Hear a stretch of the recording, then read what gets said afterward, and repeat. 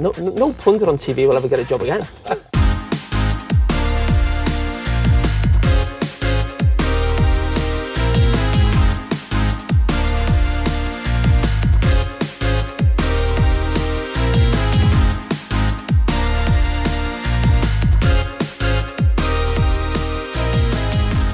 Dreadful. Dumb and dumber, I'd call him. And welcome back to the 40-yard switch. As always, I'm Woody, and alongside me is the ever-dependable co-host, Wilbur. Felt weird saying that. How are you, my friend? Yeah, going well. Big weekend of Premier League. Yeah, so, exciting stuff. As the world seemingly falls apart in other parts of the world, we've got much lighter stuff to talk about in the footballing world. Yeah, it's actually super scary, but yeah, it is. It is really dark times in some instances, but in the Premier League world and the Champions League world, everything is plodding along smoothly, and some would even say the most entertaining the season's been. So let's get right into it. Apart from the CL final might not be in St. Petersburg. Yeah, anymore. True. That definitely is something that could affect the footballing world from everything that's going on at the moment. But yeah, alas, we digress. In the Premier League, we'll start there. The title race, it's back on. So with Spurs' beating of Man City, shock win there. Although looking back on it, everything points to the fact that Spurs should have lost because they've lost the other 4 games either side of that match. But looking back, if I had done a little bit more research, I think that City have the team that the City have lost the most to in the past 3 years is Spurs. So perhaps we could have maybe predicted. I mean, it would have been very hard to predict a win there, but maybe a little bit more of a tricky game for City. And then we're just too staunchly anti-Spurs to have picked that, I reckon. Yeah, I've influenced you too much to in the anti-Spurs frame of mind. But anyway, but the Liverpool juggernaut rolls on while City falter, and with their 6-0 win in their catch-up game against Leeds last night, they now sit 3 points behind City on equal games, with the sides due to play each other in April. Yeah. Thoughts? So exciting. Yeah, I mean, Norwich gave Liverpool a little bit of the test in the regular sort of match week. But obviously they were too good, and then they absolutely dominated Leeds, who are faltering pretty badly at the moment when the relegation battle's heating up. But yeah, what a game. City Tottenham. I reckon could be game of the season. I reckon. It's definitely up there. That is huge. And even though we sort of said, Antonio Conte's signings didn't look like amazing, Kulusevski had an amazing game. Yeah, he really did. Kulusevski had a great game. Bentancur, I'm yet to see a whole lot from. He's done a few, he's looked decent at times, but yeah, Kulusevski had a good match. Yeah, Kulusevski, yeah, and I think a goal and the assist for the winner, and just killing it. But seemingly all for nothing, as we'll touch on in a little bit. Spurs' inconsistencies came back in a big way a couple of days later. But for me, the momentum seems to just be swinging so heavily in Liverpool's favour. I know City will probably bounce back, they will bounce back from this, but I don't know. There's just a feeling I've got around Liverpool at the moment. They signed Diaz, all their players are healthy, back from AFCON. Mane has continued from where he left off at AFCON, because before he went to AFCON, he was struggling a little bit with form. He's come back from AFCON, killing it. Salah come back from AFCON, killing it. Yeah, it's pretty. I'd be worried if I was a City fan right now. Yeah, because I mean, Salah's got I suppose a bit of a point to prove after it, and Mane's probably on cloud 9. But yeah, that they definitely seem to have a lot of momentum. I definitely wouldn't doubt City too much. They've been basically unstoppable this whole season, and Yeah, it is interesting. Like you say, their sort of success against Tottenham in like recent years has been kind of a bit iffy. What do you think that's all about?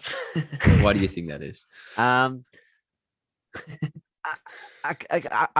most obvious thing that points out to me is that just Tottenham sit back and sort of negates, like, of the teams that just sit back and soak up pressure against City, which City sometimes struggle to do. Like, they struggled against Wolves last season or the season before, who did a similar thing.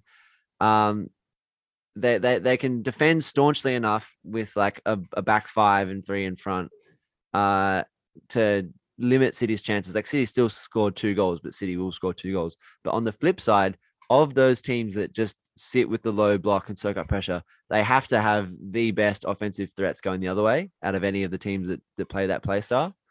So I think it's just a combination of the two things that cause City the most stress, which is teams like sitting in low blocks and like just swarming all over the areas of the pitch that they like to fill, which is like the sort of channels down the left and right side. And then, unlike other teams who may sit like that, they can be the most lethal on the counter with your Sons, your Kanes, your Lucases, your Kulusevskis now, I guess. Do you think they're potentially the best counter-attacking team in the Premier League? Best on the counter? I reckon they could be with like the way that Kane drops a little bit deeper and the balls that he plays through. That is basically central to all of it. And I can't, like, obviously Man City and Liverpool are the best teams in the comp, but are they? I'm not sure they're better on the counter. Yeah, like it's because they don't have to be. The only reason I'm hesitant is just because Spurs are so incredibly inconsistent. But when they're on, 100%. Like when they can actually, like, not be chasing the game the entire time and, hit teams get into a position where where the score can be level and a team has to come out and play, or they can even grab a lead, and then they're even more dangerous on the counter when teams have to press further forward. 100%. Like Son, Kane, and then whoever is the third option, just unstoppable. Like the closest thing probably would have been Wolves with like Jimenez, Pedence, Traore, Pedro Neto, and we saw them beat City a couple times in the past few seasons. But I would have said last season's United would be a better counter-attacking team than Spurs, but that's gone to shit this season because they've got Ronaldo instead of Cavani leaking the play.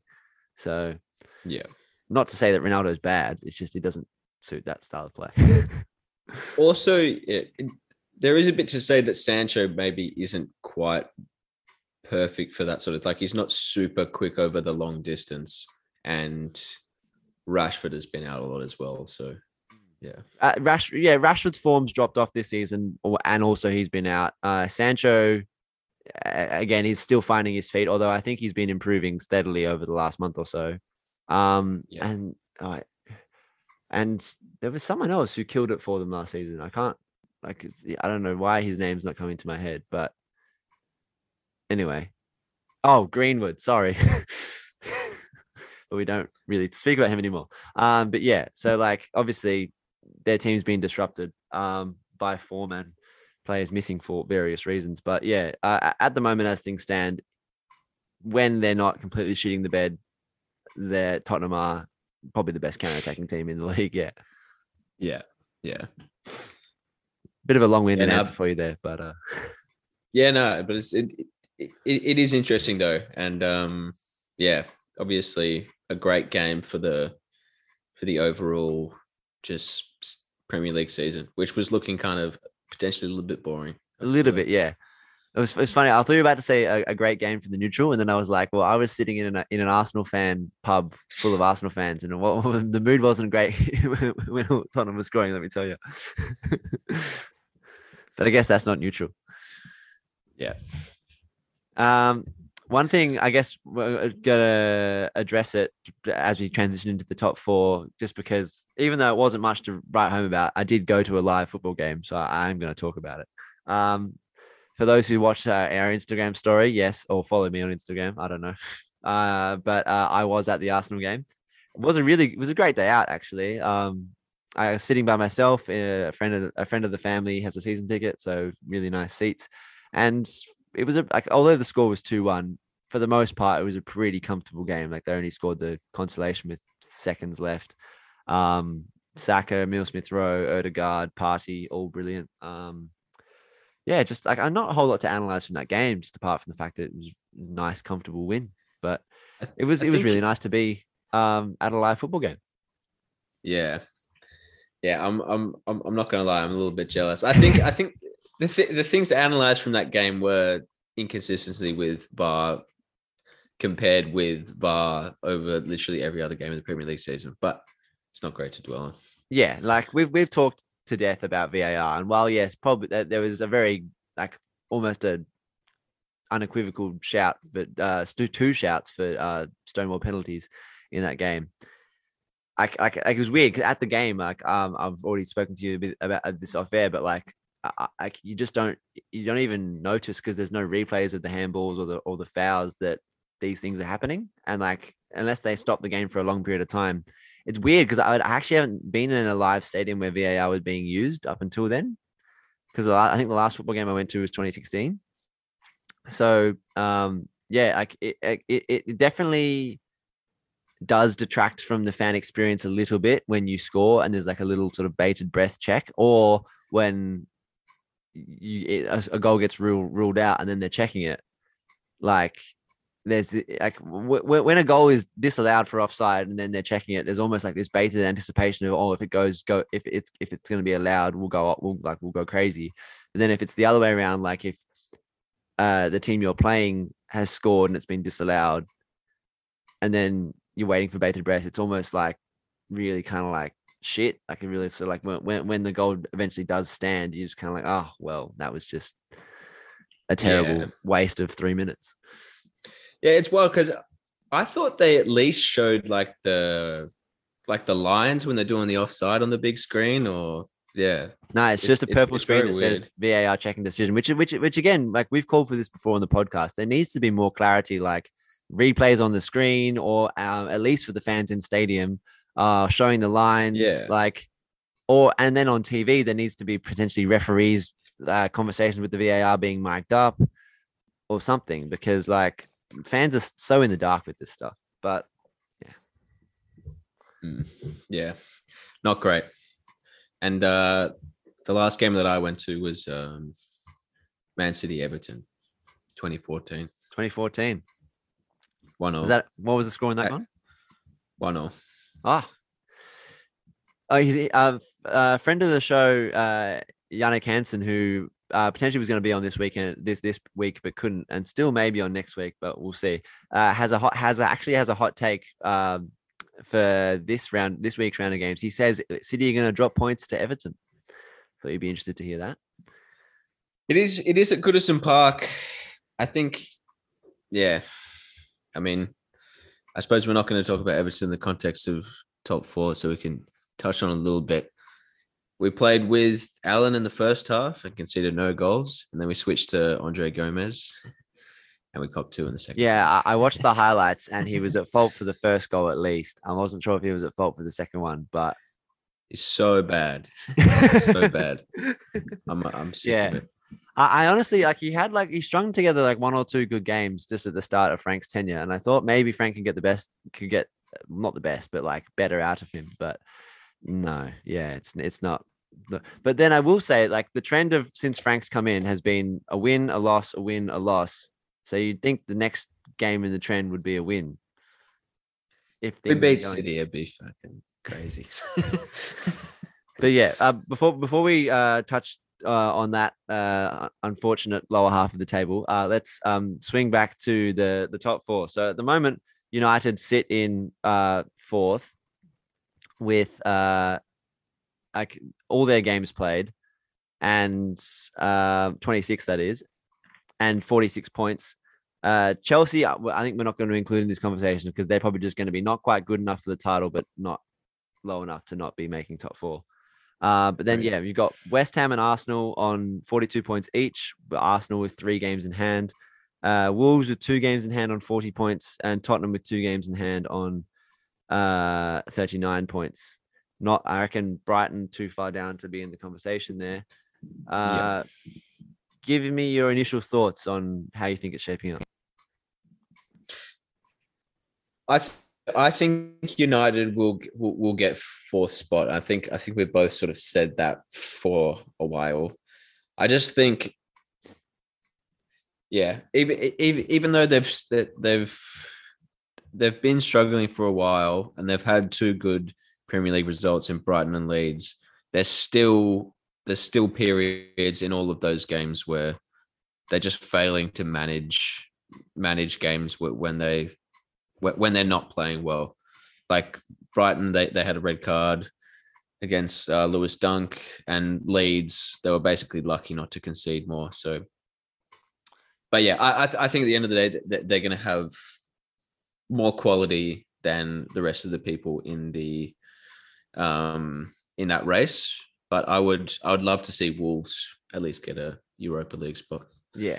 How do you? For me, yeah. How do you see it? I was saying to a friend of mine yesterday, I think United are individually too talented to not finish inside the top 4. Even though as a team collectively they can be poor and have off halves, off whole games, individually there's just too much talent in that team to not put it together for a collection of minutes across the rest of the season and to not finish top 4. Like, yeah, they've got so many different game changers in that team. Ronaldo, like even though some of them are a little bit off form, like Rashford's been iffy of late, but again, he can turn it on at any point. Ronaldo as well, only 1 goal in his last 8 games. Again, it's Ronaldo. Sancho, we've obviously said has struggled, but seems to be finding his form, at least with assists recently. Fernandes as well hasn't been his best season, but can turn it on whenever he wants. The list goes on. Then you got young players like Anthony Elanga coming in, who seem to be really impressing. Like, it's just so much talent, like everywhere. And while Arsenal do have 3 games in hand, the 3 games in hand are against Liverpool, Chelsea, and Tottenham. So I don't see us winning 2 of them. And I do see us beating Tottenham, like winning 1 out of those 3 isn't going to do much for our top 4 chances. So yeah, true. Who do you see finishing 8th? 8th. With what Conte said with his like after the game against Burnley, if he leaves Tottenham, if he doesn't, I don't know. Like, I think the top 6 at the moment, I think will be United, Arsenal, West Ham, and then Wolves or Tottenham. I'm unsure about, but Tottenham are in a predicament here if they can't lock Conte down to the end of the season. Because yeah, I mean, and even if they can, like, it's weird because like they can turn it on against City, but then like calamitous defending against Wolves the game beforehand, and just a lack of any real cutting edge. I know it was a wet, cold Wednesday night in Burnley, but like, yeah, those are the games where you've got to step up. They're not that good, Burnley. I'm going to make a call here. I'm going to say that West Ham are going to lose that top 4 race essentially and come 8th. Are you saying West Ham? Yeah, West Ham. No. Interesting. What's your sort of thought process there, I guess? I think individual talent, Tottenham, Arsenal, and United, essentially, like you said, they're all too good to finish in 8th out of that pack. And I just think Wolves, on form right now, are a lot better than West Ham, and they have 2 games in hand on West Ham. True. I think they've got a better manager too, to be fair. They got a better manager. They don't have West Ham are still in the Europa League, I believe. Yeah, they are. Yeah. Yeah. Yeah, I actually, just that's a good think point. I They don't could see West Ham at the moment. spread themselves thin for sure. Yeah. Um. All right. Ju- I'm gonna go. Like, I'm gonna just because you make a good point about Tottenham's individual talent. I'm gonna go United fourth, Arsenal fifth, West Ham sixth, Tottenham seventh, Wolves eighth. Just because, like, well, you make good points. I just think that um, Wolves are good, but I don't know. I West Ham have proven over the past few seasons that they can sort of stick around that area. So, yeah, we'll see. And also, let's disagree on Healthy something for once. disagreement. Yeah. Love it, love it, love it. Moving on then to the relegation area. We've already touched on Everton, getting dangerously close to that section, but I don't know. I still can't see them getting relegated. I don't know. I don't know what it is. Maybe it's just that the Everton's history of not being a team that's that close to the relegation zone for quite some years now. I don't know. I don't see it personally.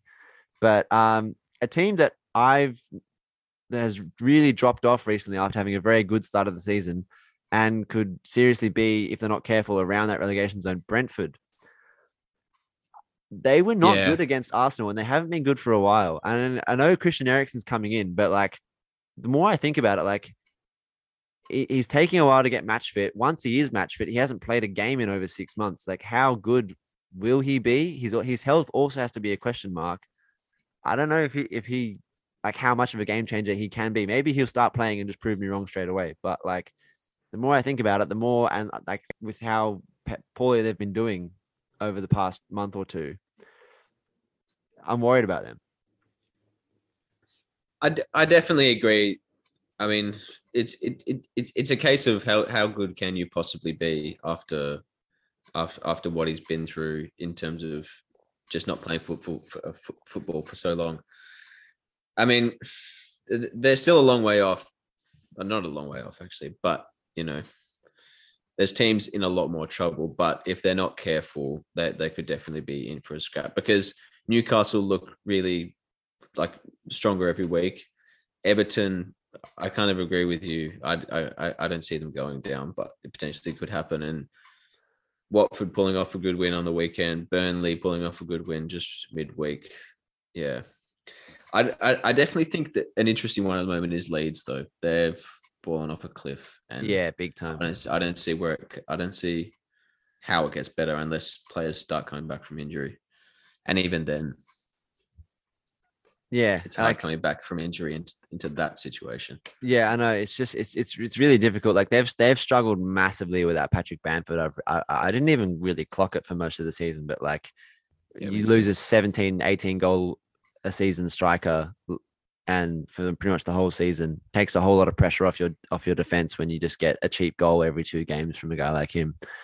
Yeah, and like, but then also like they've weirdly like not been like benching, like putting like dragging Rafinha at halftime in a game, 2 or 3 rounds ago, then like starting him on the bench and bringing him on at halftime the next game.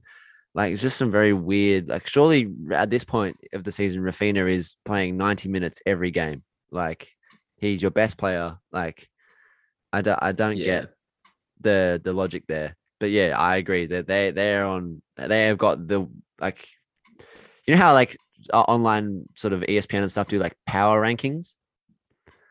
Yeah, they'd got to be like close to the bottom of any power ranking because like their form is the worst in the Premier League at the moment, even worse than Norwich's. Norwich is at least putting up a fight against teams, and I think nabbed a win maybe 4 or 5 games ago. Like Leeds are struggling big time. Yeah, and I don't want to sort of big up myself too much, but I did sort of call the fact that they just don't hunker down and just defend. They just go out against Liverpool and lose 6-0, and go out against Man United and cop 4 goals. Like they just concede too much. Yeah. Well, they need a bit of Burnley. Yeah, we've already made our predictions for who we thought was going to get relegated, so we're not going to revisit that. But Yeah. No, I'm just saying. Yeah, no. Sorry, lead not connected to your point, but I was just sort of moving forward. Yeah, I think it's definitely one to watch because unlike seasons recently, where like usually by this point in the season you're like pretty sure that at least one, if not two, teams are going down. Norwich is only 3 points behind Burnley and only 5 points behind Newcastle and Everton. Leeds are only 1 point, Brentford only 2 points ahead of those two. Like this could, and the thing about Watford and Norwich is they've both got two very good managers, so you could see them nabbing points here and there. Same thing with Burnley. So it's going to be very interesting to see how this shapes up. Yeah, absolutely. It's definitely one of the most interesting relegation prospects in a while. For sure. But now moving on to the European side of football, we have El Champions League. I don't know what that was. So Wilbur, I've got the actual results up. If you could get our predictions up on Instagram, let's go through them. And is it just the ones from this week, or is it the ones from last week too? No, we did every game. Every game of the first leg, and we haven't reviewed anything yet. No, we haven't reviewed anything yet.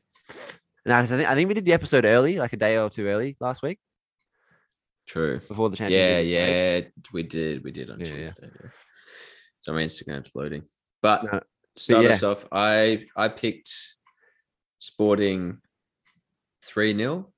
And they, no, you picked City beating Sporting 3-0 and City won 5-0. So and I think I picked them to win 3-1. So that's already a point there. I think we both picked PSG to beat Madrid as well. So which is pretty good. Yeah, but that's 2 points each, but none of us got the score right. No, none of us got the score right. Should I be writing this down so I can keep track? I probably should be. Hold on. Let me get my notes pad up. We run a tight, well-organized ship here at the 40 Yard Switch, guys.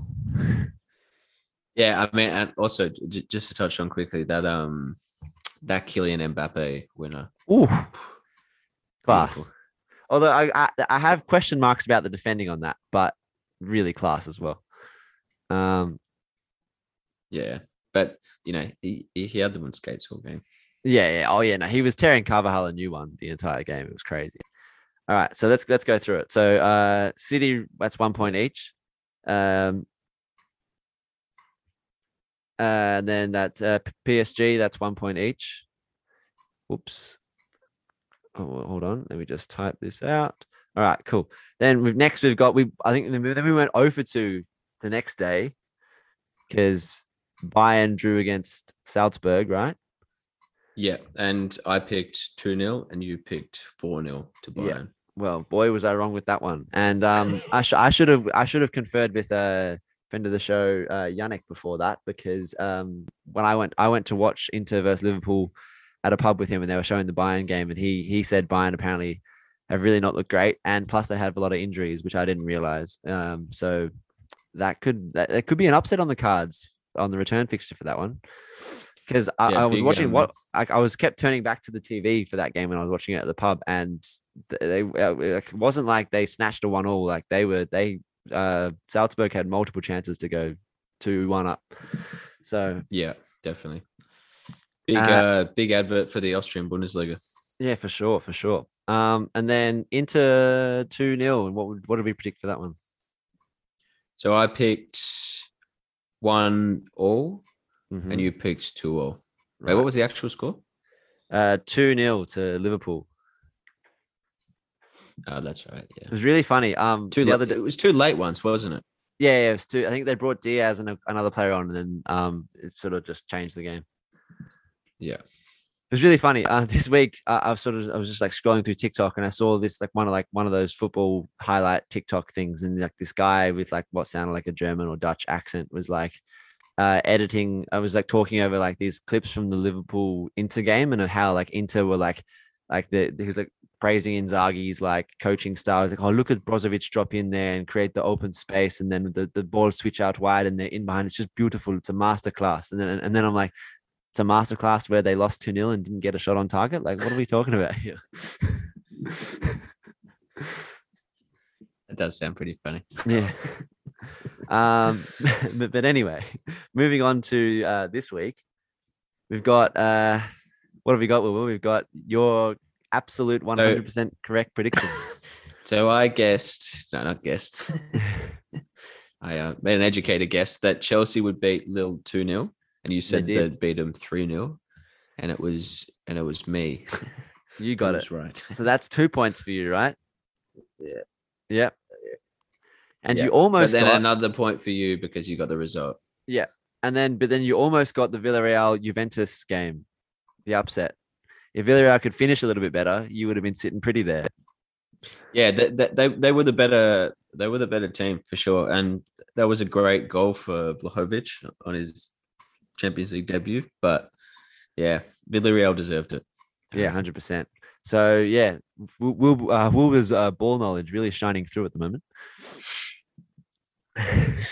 So no points for each there, right? Yeah. All right, then we've got yesterday's action. So we've got Benfica, Ajax, and Atletico de Madrid versus United. So I don't think either of us picked the Benfica Ajax result, right? It was 2-2, correct? Yeah. So I said 1-0 and you said 4-2. Yeah. So there was goals in the game. I was right somewhere about in the that, middle. but I wasn't right about anything else. All right, and then the United Atletico game. I think you got the correct result, 1-1, and I said 2-1. So that's 2 points to you and 0 points for me. So right after that late snatch, Woody is out on top with 5 points to Wilbur's 4. God. We should do it again for the second leg. And United, they let me down every week. It's tough. All right, so let's do it again for the return fixtures. So for this one, I reckon we should do predictions. So let me go back to my phone notes app for the predictions. But we're doing it right now. Next week. Yeah, because it starts next week. Yeah. All right, so let's go for. So you got to give me. I reckon it's going to be. Well, I mean, it's kind of obvious anyway, because like the score we give will result in the aggregate score. So the score for the tie. There's no away. There's no away goals anymore, is there? No away goals rules. But but let's just do predictions for the day, and then we can sort of add aggregates. Yeah. Okay. So again, it's point for the result, point for the score. Yeah. And we'll figure out if we get aggregate scores and all that. Anyway, so it's I think it's in reverse order. So the first, actually no, it's sort of in reverse order. The first game is Bayern versus Salzburg. So what are we saying here? All right. I will say that Bayern Munich will win this game 2-1. Oh, okay. I like it. So Bayern wins 2-1. I am going to say that I know Salzburg did very well at home to, show Bayern up a little bit, but I think there's going to be some sort of response from Bayern here. And I think they're going to really put the pedal to the metal. I don't know. And they're going to win 3-1. Pedal to the metal. I like it. Put the foot on the gas. But yeah, no, I see that one coming, and we'll see how that goes. Nice. All right. Next Inter up, versus Liverpool. we have. You go first for this one. All right. I'm gonna say, because this is at Anfield, and because Liverpool are rolling, and because Inter didn't really do much in the first, I'm gonna say 2-0 again, and it's 4-0 overall. I'm gonna say 1-0 Liverpool. Nice. Okay. All righty. Next, we have Yep. Man City Sporting. Well, if they won I'm 5-0 away, gonna. You go. yeah, sorry. If they won 5-0 away, I don't think they'll win 5-0 again, even though it's 100, because I don't think they'll be trying as hard. Maybe like a 3-0 or a 3-1. I'm going to go for 3-1. I think Sporting, I know I picked that last time, but I think Sporting will nab one goal. So, and City won't be trying as much. So I'm going to go 3-1 again. I'm gonna go 4-0 City. Oof. I like it. I don't think they're the type of team that goes. I don't think it's in their makeup to sort of be like, oh, I'm gonna take my foot off the medal here. Yeah, that's fair. I rate that. All right. The possibly the tastiest tie, because it's still pretty in the balance at the moment. We've got PSG versus Real Madrid. So PSG holding a 1-0 lead at the moment. This game is at the Santiago Bernabeu. How do you see this one going? I reckon 1-1 on the day. 1-1 Okay. on the day. Which would see PSG go through. I like that though. 1-1 on the day. I actually think PSG were worth more than what that final result was. So I'm going to say they win again, but 2-1. Nice. I'll rate it. I think I picked 2-1 last time too, but anyway, whatever. All right. Next, we've got Ajax versus Benfica, the reverse fixture, but this is now at Ajax's home. How do you see this one going? Or is it me going first for this one? This is actually, yeah, you go first. So I think there'll be goals again. I thought it was going to be 4-2 last time. Ajax did have lots of chances to score. I mean, so did Benfica, to be fair. I thought I see Ajax winning the whole tie overall. So maybe 3-2 Ajax. No, Still high scoring. Yeah, both teams don't defend overly well. Like, especially, and that was pretty evident in the highlights of this game as well, I thought. Maybe a little bit more conservative because it's the second leg. Nah. I'm gonna go with my gut here. 3-2 Ajax. 3-2 Ajax. All right. I'll say 2-0. 2-0 to Ajax. 2-0.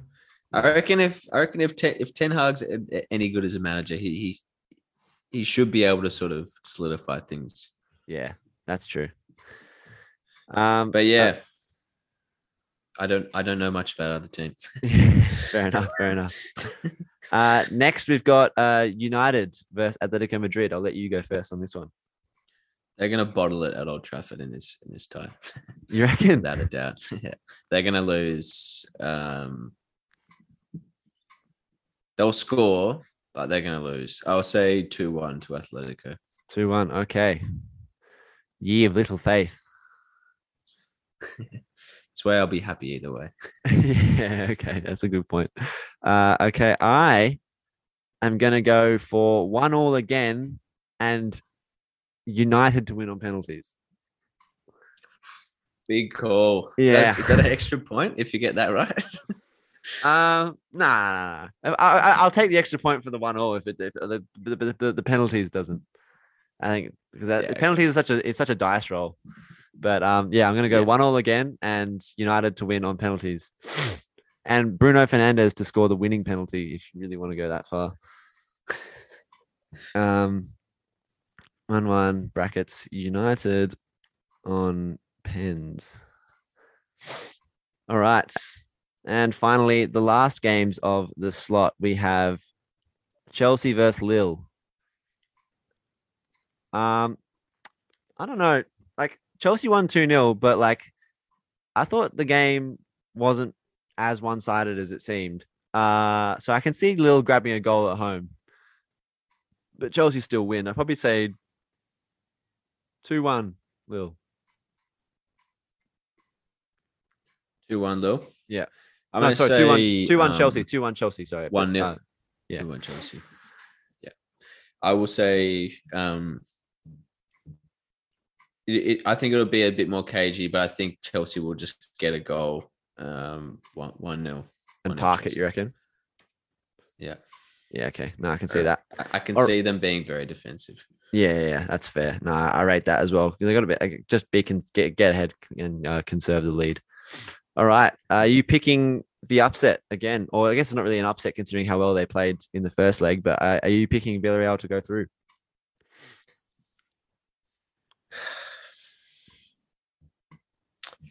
I think it could be a very different game at where do they play again? Turin. I don't know what the stadium's called. Turin, somewhere in Turin. I will say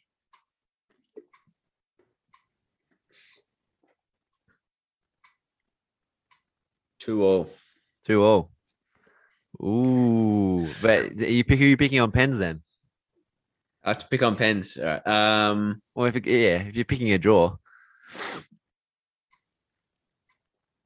Villarreal. I'll stick with them. I like it. Back him in. I love it. 2-2 to 2-2 Villarreal on pens. All right, and I am gonna go.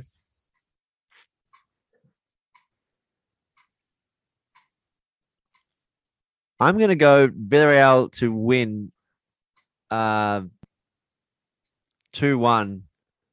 I'm not sure. I'm not going to say if it's extra time or normal time, but just win 2-1. All right. Yeah, I liked a lot of what I saw them play against Juventus, and the defending from Juventus on the Villarreal goal was shambolic, and they can't do that again for the second game. And if they do, they'll cop it. So 2-2 on pens for you on that one, and Villarreal to win. Got Villarreal winning here. That's the main thing. But they did play. They did play very, very well. They did. All right. So there's some interesting predictions. Those will be up on the Instagram as well, to be lauded or ridiculed come 2 weeks' time. It'll be interesting. It will be. And now onto the final segment of this week's episode before we sign off. Would you want to take us away on this one, Wilby? Sorry, I just coughed when I was about to speak. We saw this thing on the 12-man tweets on Instagram. One of our favorite. So you've got to rank these 4 players in their prime from first to fourth. So we got Gareth Bale, Mohamed Salah, Eden Hazard, and Neymar. You want to go first? Yeah, I'll go first. I had one question before. Is factored into this the length of the prime, or just like a one season when they were at their best? Like, I don't know, like. No, I reckon like a point in time, like who would you have in your team and like in what order if they're at their absolute peak? Yeah, okay. Okay, so for me, and I don't think you're going to disagree with this one, I've got Neymar at top. I think he's the closest out of any of them to be winning a Ballon d'Or. When he was playing at Barcelona with Messi and Suarez, he was virtually untouchable. Yes, he's gone to PSG and while still technically in his prime years, but had a few injuries and stuff. But just like ridiculously talented player. Yeah, like you could argue that other players could do more from like, scoring from outside the box or free kicks, or actually not even free kicks, just like certain aspects of the game. But for me, as an offensive threat, Neymar is easily the best. Then I have again, and then this is where like primes really come into it, not longevity or anything, but primes. I've got Gareth Bale at Tottenham, second.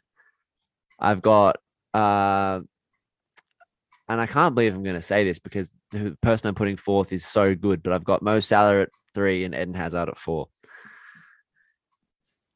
React to that before I give you any justification. Yeah, I mean, very, very interesting. I mean, I think it's hard to argue against any of them in any spot apart from Neymar.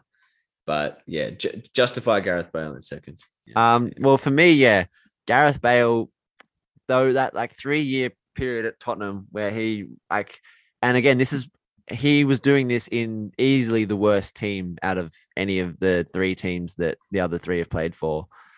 Like, I just remember as an Arsenal fan, that was the one period up until they got Kane a couple of years ago, where like they had been so bad for so long, Spurs, and then all of a sudden Bale got that, was just like this incredible player. Like, if he picked it up on the wing from halfway, if he picked it up in the offensive half of the field, you were worried.